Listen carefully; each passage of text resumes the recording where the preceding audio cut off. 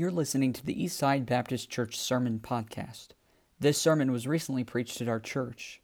We want to encourage you to visit our website at eastsidesf.com.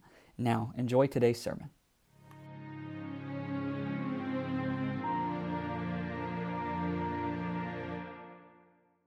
We're going to be in Genesis chapter 2, and if you would, turn to Genesis chapter 2 and stand in honor of the reading of the Scripture.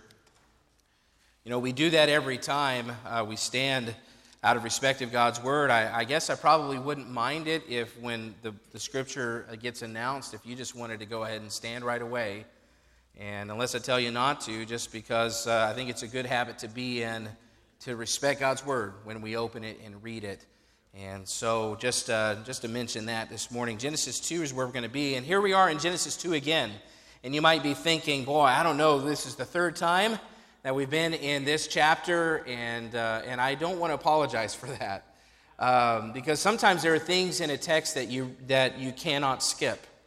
And today we're going to deal with the subject of the first marriage in the Bible. And I think most of us would say amen if I was to ask, do you think that's a subject we need to hear about in our country? Amen. It absolutely is. Genesis 2 gives us a glimpse then into what God intended marriage to look like. The very first marriage, this is what He wanted it to look like from the very beginning. And that matters because the redefining of the marriage relationship has had a huge negative impact on the United States of America. And as thankful as I am to be an American, and as much as I love this country, we have some glaring flaws that can only be fixed through God's Word. The answers to reform in our country are not education. It's not about being more woke. It's not about having more open conversations. That's not all there is to it. It's not about changing policies or defunding police, and it's certainly not about revising history to fit our narrative. We must go back to the beginning and find out what God says because, folks, righteousness is the remedy. Absolutely. So we're going to see this morning, I want to read Genesis 2 beginning in verse 18 and read down through verse 25 on a very important subject. It says, "And the Lord God said, it is not good," verse 18, "that the man should be alone. I will make him an help meet for him. And out of the ground the Lord God formed every beast of the field and every fowl of the air, and brought them unto Adam to see what he would call them. And whatsoever Adam called every living creature, that was the name thereof. And Adam gave names to all cattle, and to the fowl of the air, and to every beast of the field. But for Adam there was not found an help meet for him. And the Lord God caused a deep sleep to fall upon Adam, and he slept, and he took one of his ribs, and closed up the flesh instead thereof. And the rib which the Lord God had taken from man made he a woman, and brought her unto the man. And Adam said, This is now bone of my bones, and flesh of my flesh. She shall be called woman, because she was taken out of man. Therefore shall a man leave his father and his mother, and shall cleave unto his wife, and they shall be one flesh. And they were both naked, the man and his wife, and were not ashamed." Here we see God laying out His plan for the marriage relationship. Folks, before sin entered, we get a glimpse into God's mind on the relationship between a husband and wife. Everyone keeps talking about the new normal these days.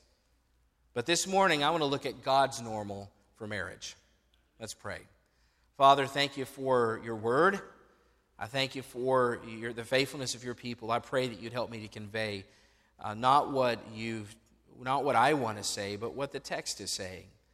God, if it's simple, it's simple. If it's helpful, Lord, that's what I'm hoping for. So God, help us to open our minds and hearts to what your word has to say about God's normal for marriage. In Jesus' name, amen. Thank you. You can be seated. I read an article this week, and it was listing the kinds of things that may become the new normal after COVID-19. And can I be honest? It kind of made my stomach hurt. I was not excited to read some of those things. I don't think I'm ready to accept that all these new things will soon be considered normal. Things like physical distancing in every building And I mean, I've observed that even here at Eastside Baptist Church. I mean, you want to be around each other. You want to fellowship. You want to see people and talk to people and be with each other. I don't want that to change. The new normal is something like masks everywhere you go. And listen, I understand wearing masks. I understand the reason that people do, but I would be okay if that doesn't become the new normal. I understand having shields at every checkout that look like bulletproof glass just to protect you.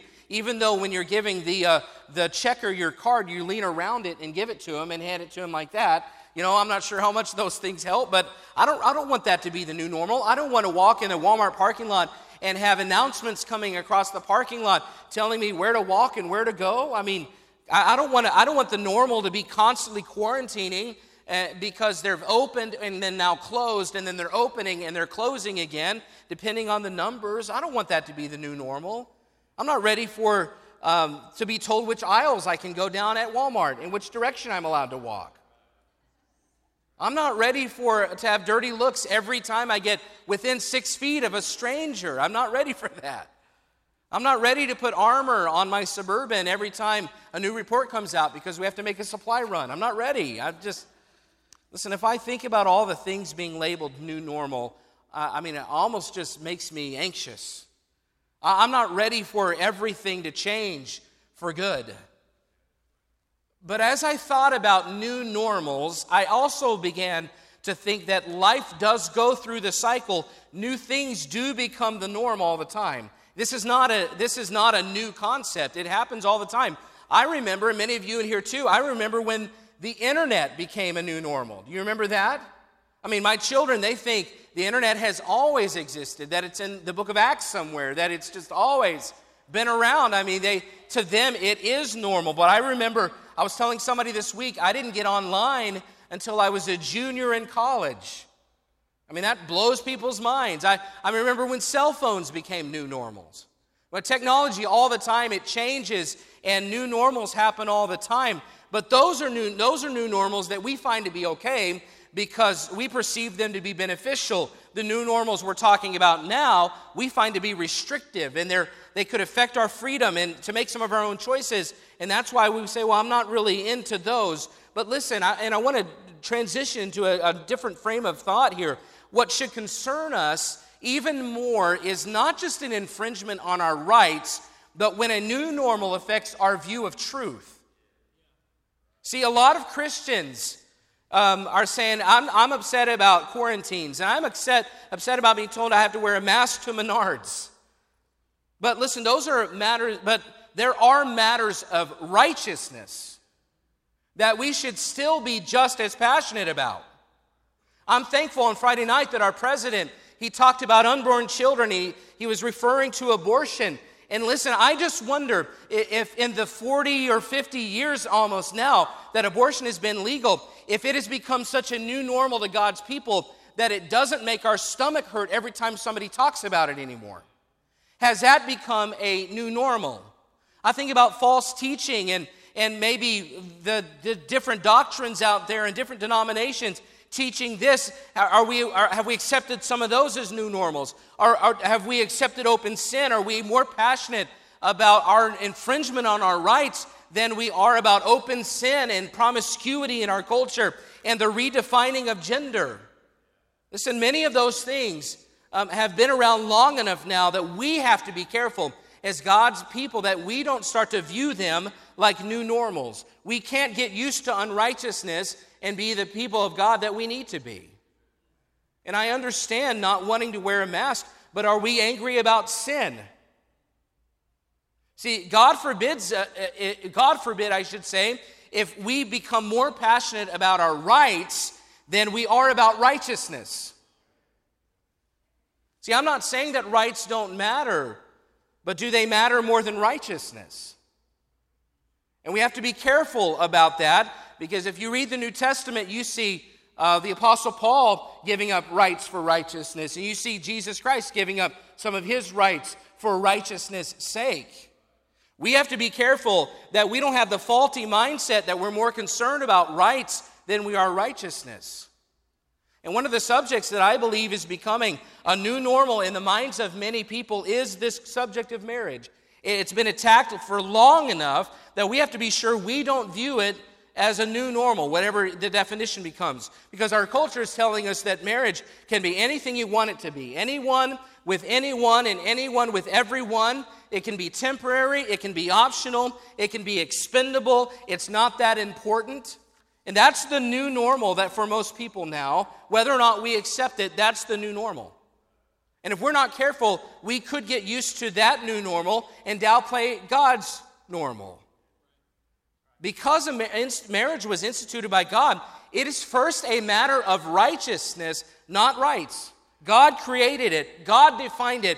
God gave us a clear look at what He wants it to be. Therefore, His righteousness should be the first consideration in marriage, not rights or preferences.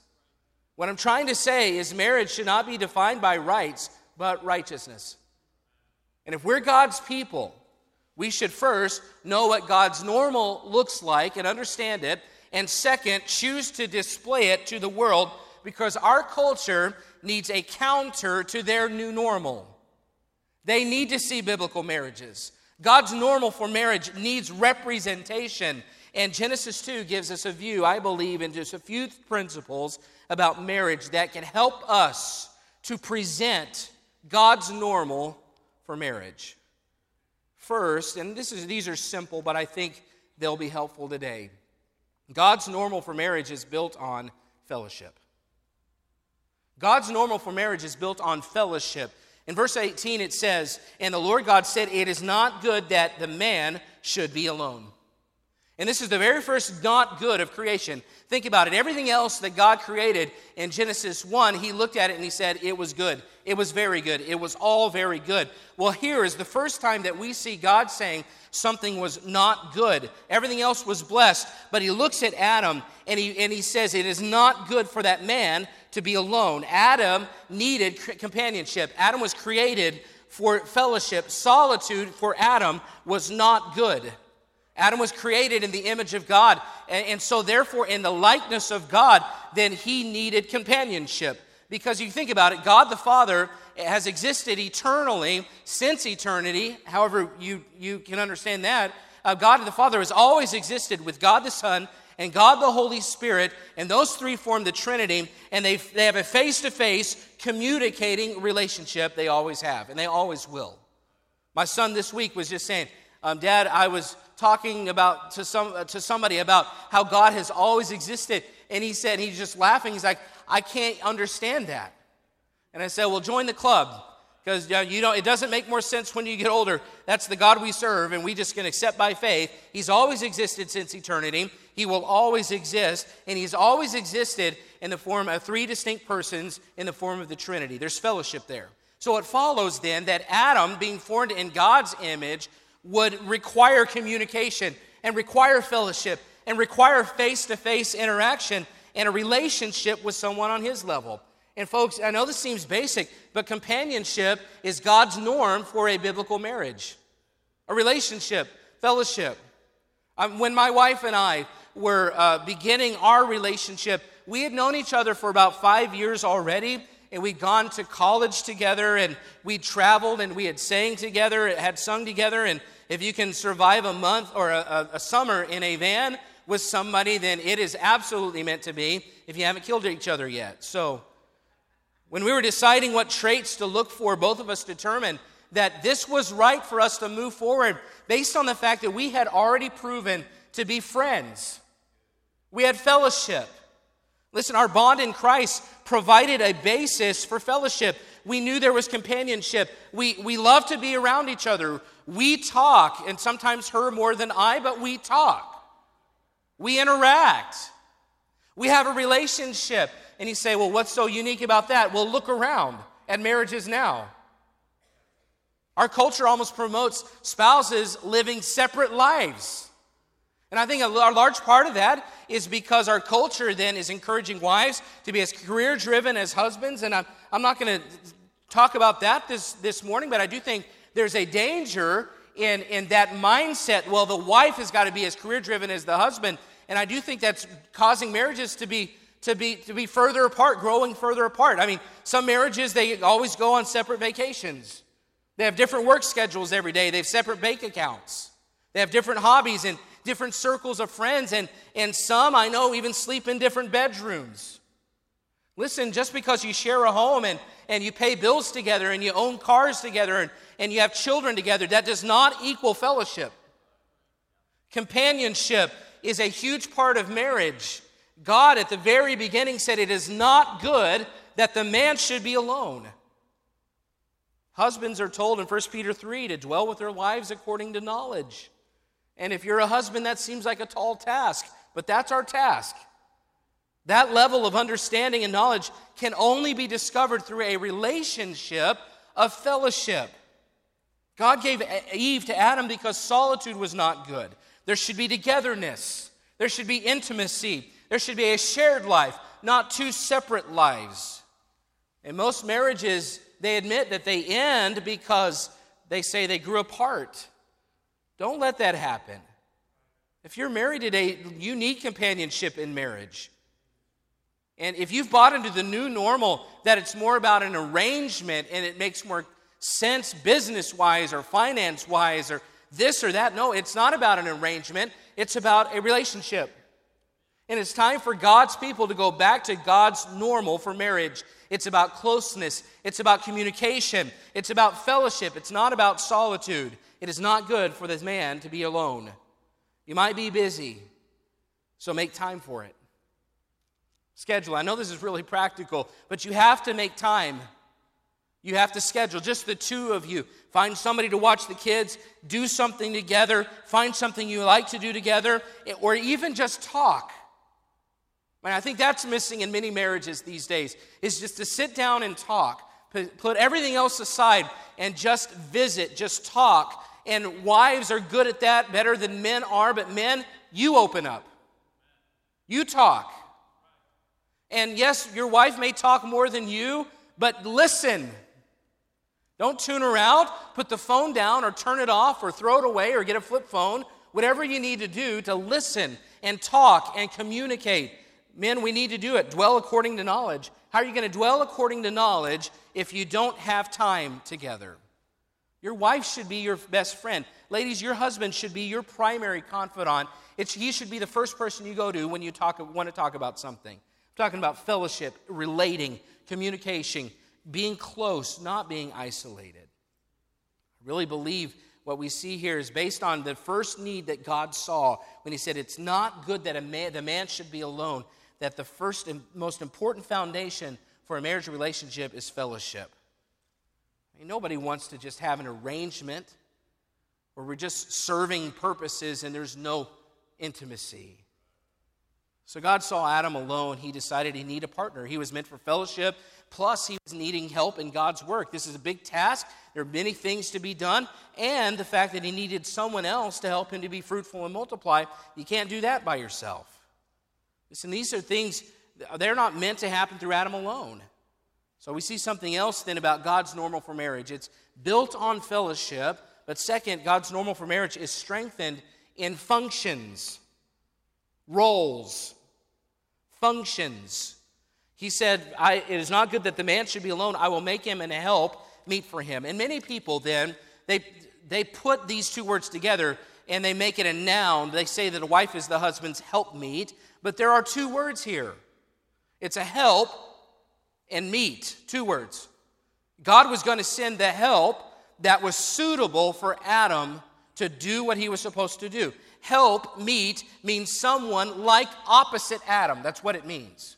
The opposite of Adam, but someone that could be there to complete Adam. See, a lot of people, they get hung up in this language, in the terminology, and they assume that help means less than Adam, not as important, but they're totally missing the point in that. See, God saw that Adam's solitude was not good, meaning there was something incomplete about Adam. It wasn't everything that God's plan was for him yet. He needed someone else like him to fellowship with him, but different enough to complete him. That's not unimportant. Wives, it's not unimportant for you to be embracing your role as a help meet for your husband. This is not just helper. This is not just, well, they're just there to help and they're not important. No, without Eve, Adam was incomplete. God's plan could not be fulfilled without her. And I say that because every family unit has functions. Every family unit has roles. The husband, and I know this isn't popular, but just bear with me here. The husband is the head of the house. I'm afraid I don't want tomatoes to be thrown at me in this culture today. The husband's the head of the house, but that doesn't mean he's more important. He has a different role than his wife, but it doesn't mean he's more significant. That's just his role. And more tomatoes, maybe the wife submits to the husband. Not because she's less important, but because she has a different role.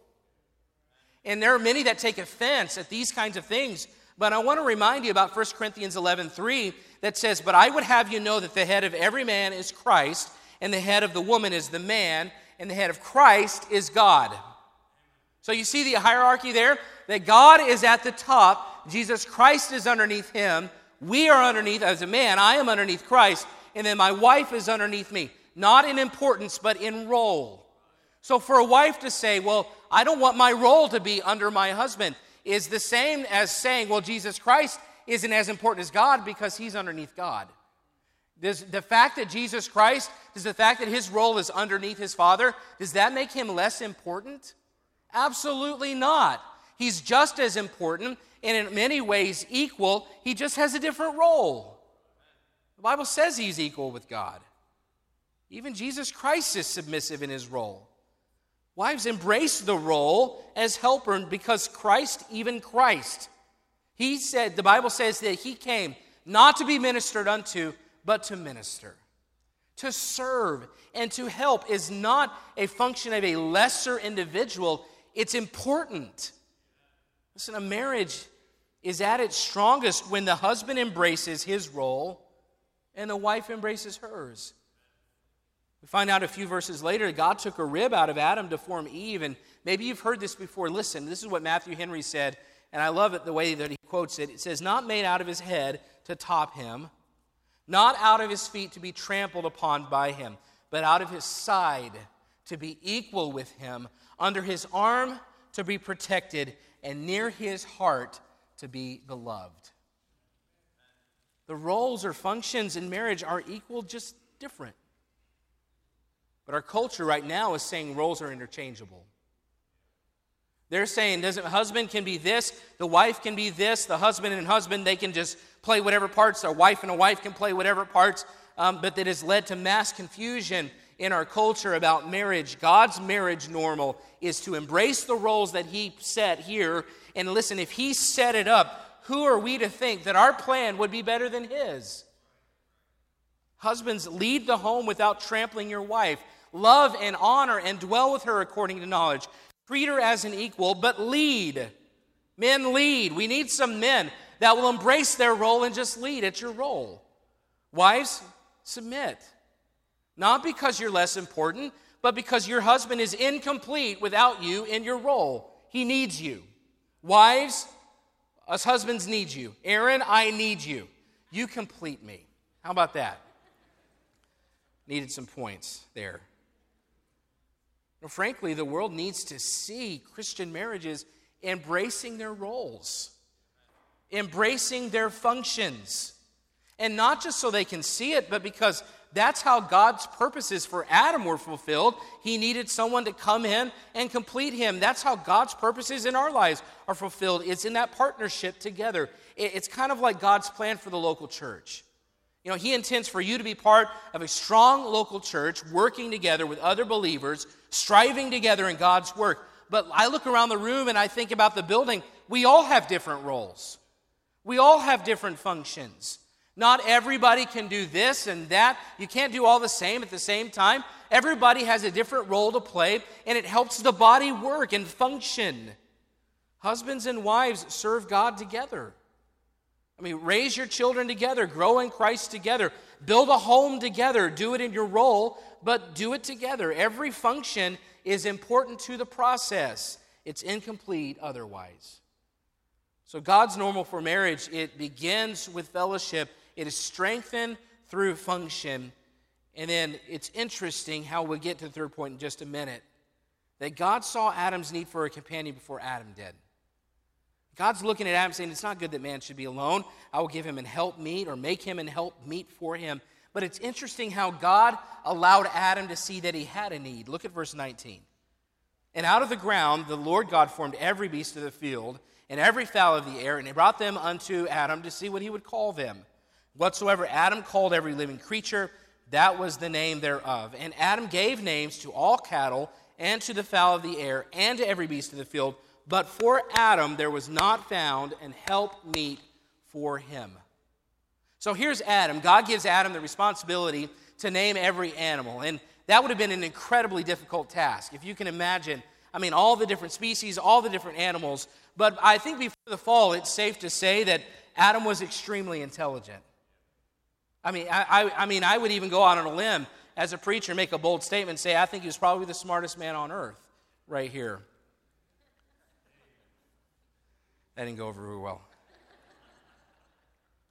He was able to name every animal and remember what he named them.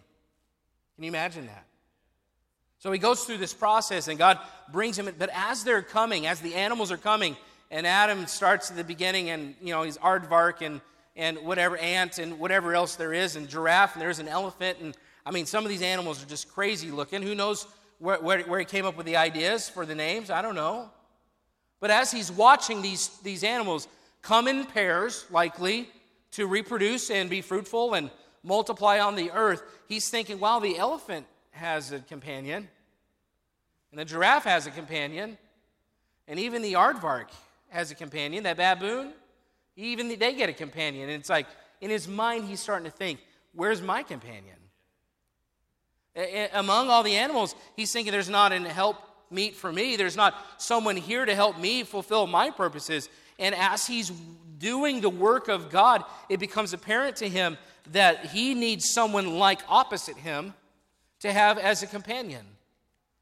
So he becomes aware of his need, and as he becomes aware of his need, then God puts him to sleep, and it takes a rib out of his side, and with the rib, then he fashions a woman. And Adam, it's amazing how Adam was passive in the process. All he says, I have a need. God put him to sleep. God pulled the rib out. God made the woman. God did the matchmaking here. I think it's pretty neat how Adam's passive, God just does all the work. But look at verse 23. And Adam said, this is now bone of my bones and flesh of my flesh. She shall be called woman because she was taken out of man. So Adam calls her woman, which, the root or the origin of the word, some debate, but some say it's the female version of the Hebrew word for man. He was Ish, she was Isha. So she was of the same quality in likeness and image of God. We know that to be true, but she's just the female version of Adam. But we get a glimpse into Adam's mind because he says, this is now bone of my bones and flesh of my flesh. And then look at verse 24. Therefore, this is commentary, likely Moses' edition and commentary, because he wrote the book, and it's commentary from the writer or narrator. It says, therefore shall a man leave his father and his mother, and they shall cleave unto his wife, and they shall be one flesh.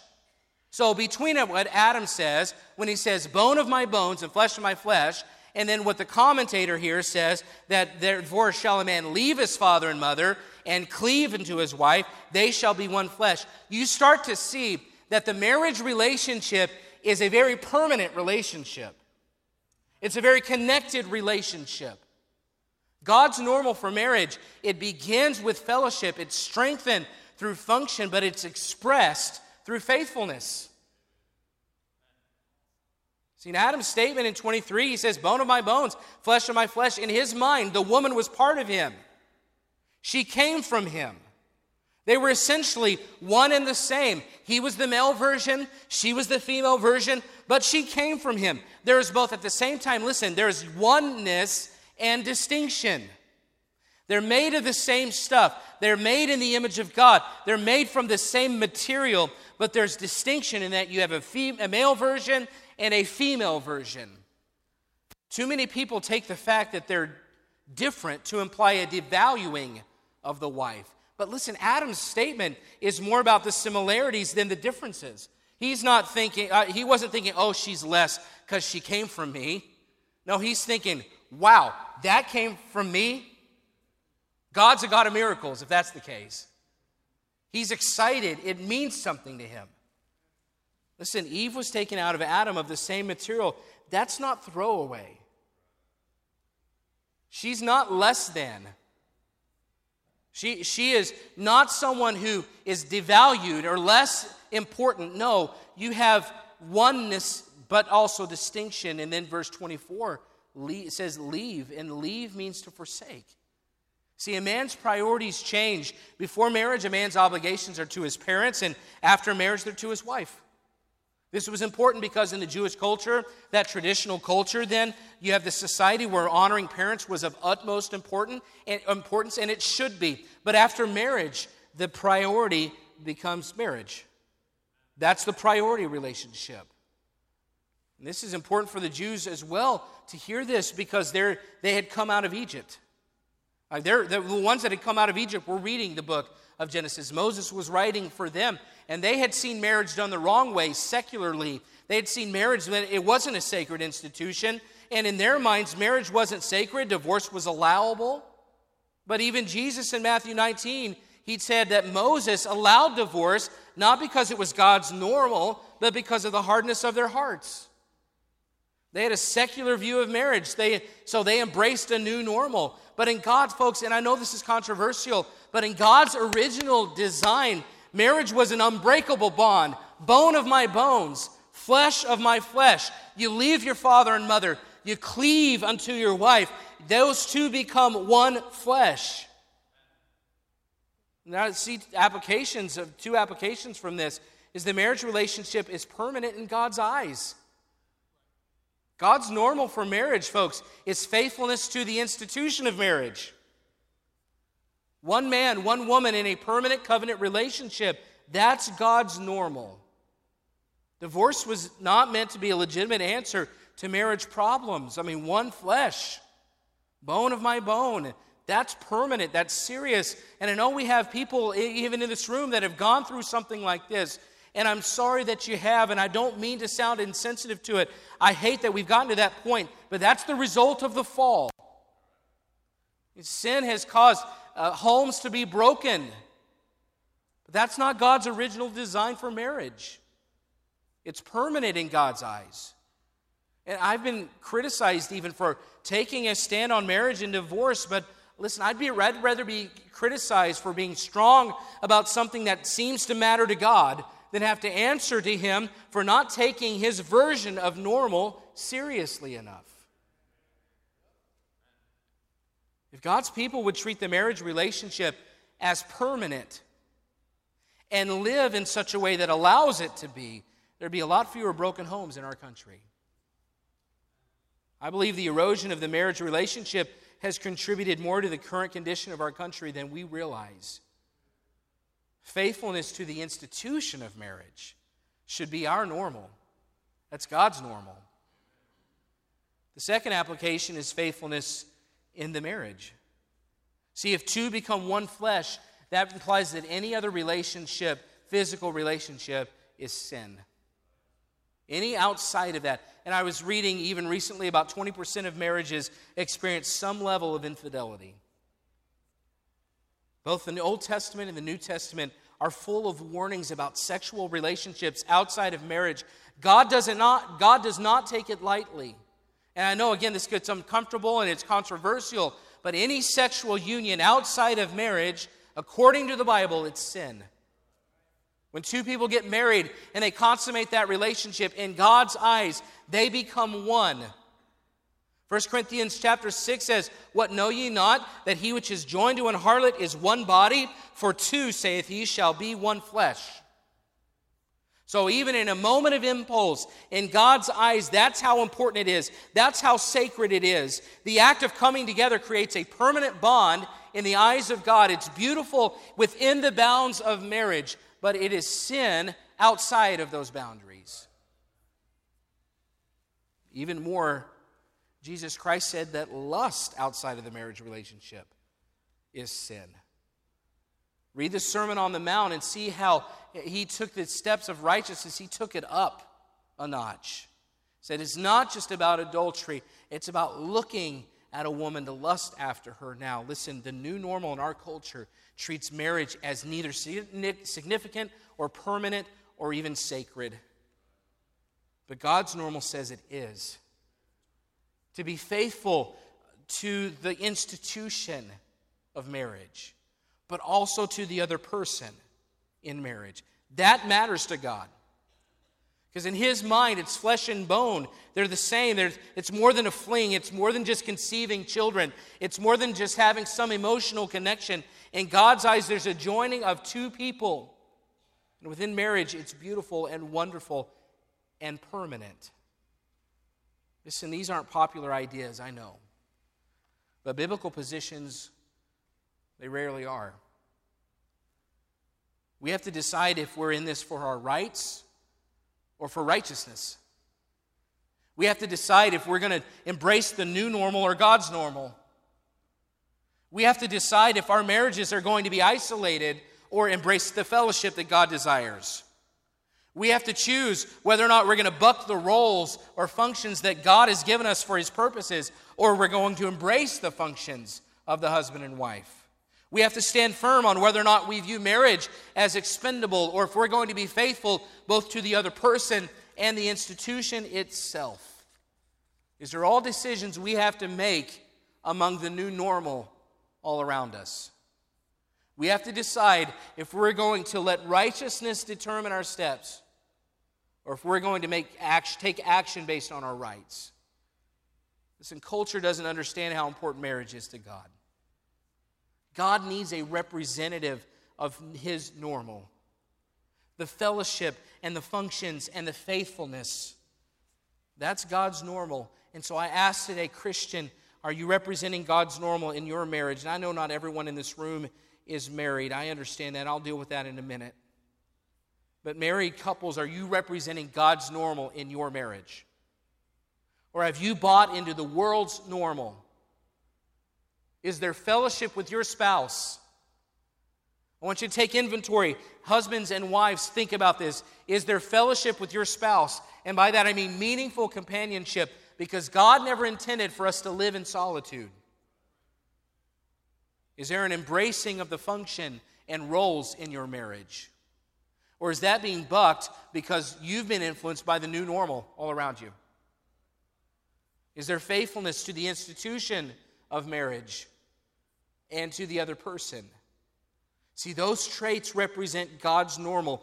Don't get used to the new normal. It's nothing close to the beauty and fulfillment and accomplishing of God's purposes that you'll find in God's normal for marriage. And you might say, well, I'm not married.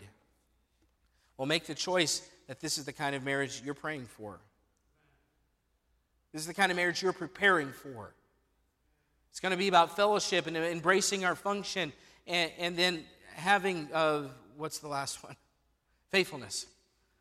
Sorry, my mind went blank. You say, I'm not married. Well, you say, well, I'm going to pray for that kind of normal. God's normal. Because I think a lot of singles, they look around and they let the world redefine what's normal in marriage, and they say, well, I want to be married so bad. No, listen, take hope in the fact that God brought Adam and Eve together. Let God do the matchmaking. And you might say, well, I'm not married anymore, but listen, you can live for righteousness from this day forward. God's a God of mercy. You can be a help to a married friend based on your experiences. You can pray for your married friends because you know how hard it can be now. You can use your experiences to help somebody else. I think about our young people, and you talk about the impressionable ones who are getting used to new normals. And really, they don't know any different in some ways. I mean, to have your children be exposed to things as children now that I wasn't exposed to till I was an adult, and now it's just commonplace. I mean, it seems like everywhere you go, you're seeing the new normal being lived out by the world at the store and at the restaurant and in Walmart. Everywhere you go, you can't get away from it anymore. And parents, we have a responsibility to help our children think about God's normal for marriage instead of the new normal that's all around them. Who's going to teach them if not us? And in another generation, If they've gotten used to the culture's new normal, who's going to represent God's normal in one generation when all of this stuff is suddenly normal for them? They're used to it, and it doesn't seem as bad in their minds as it is for us who've watched it devolve. Eastside Baptist Church, how are we doing at exhibiting God's definition of marriage? We stand against those that redefine marriage to meet their own needs. Not because we're trying to be mean or divisive like people will accuse us of being, but because of righteousness. But I believe, I wonder how many Christians are doing the same thing, in that in your marriage, you're redefining it based on your preferences or your rights, and it may not be as open, and it may be more subtle, but we've got to be careful not to redefine marriage in our own homes. Let's go back to the Bible definition, God's desire for the marriage relationship. I love this country, but I believe the answer for righteousness begins in homes where God's people decide they're no longer living for their rights, but God's righteousness. They're no longer embracing new normal. They're going back to God's normal. We've got to be on guard against the new normal and embrace God's normal in the area of marriage. The world needs to see a representative of God's normal. If we're going to be salt and light, then it's time for us to embrace righteousness and God's normal in our marriages. Every head bowed, every eye closed.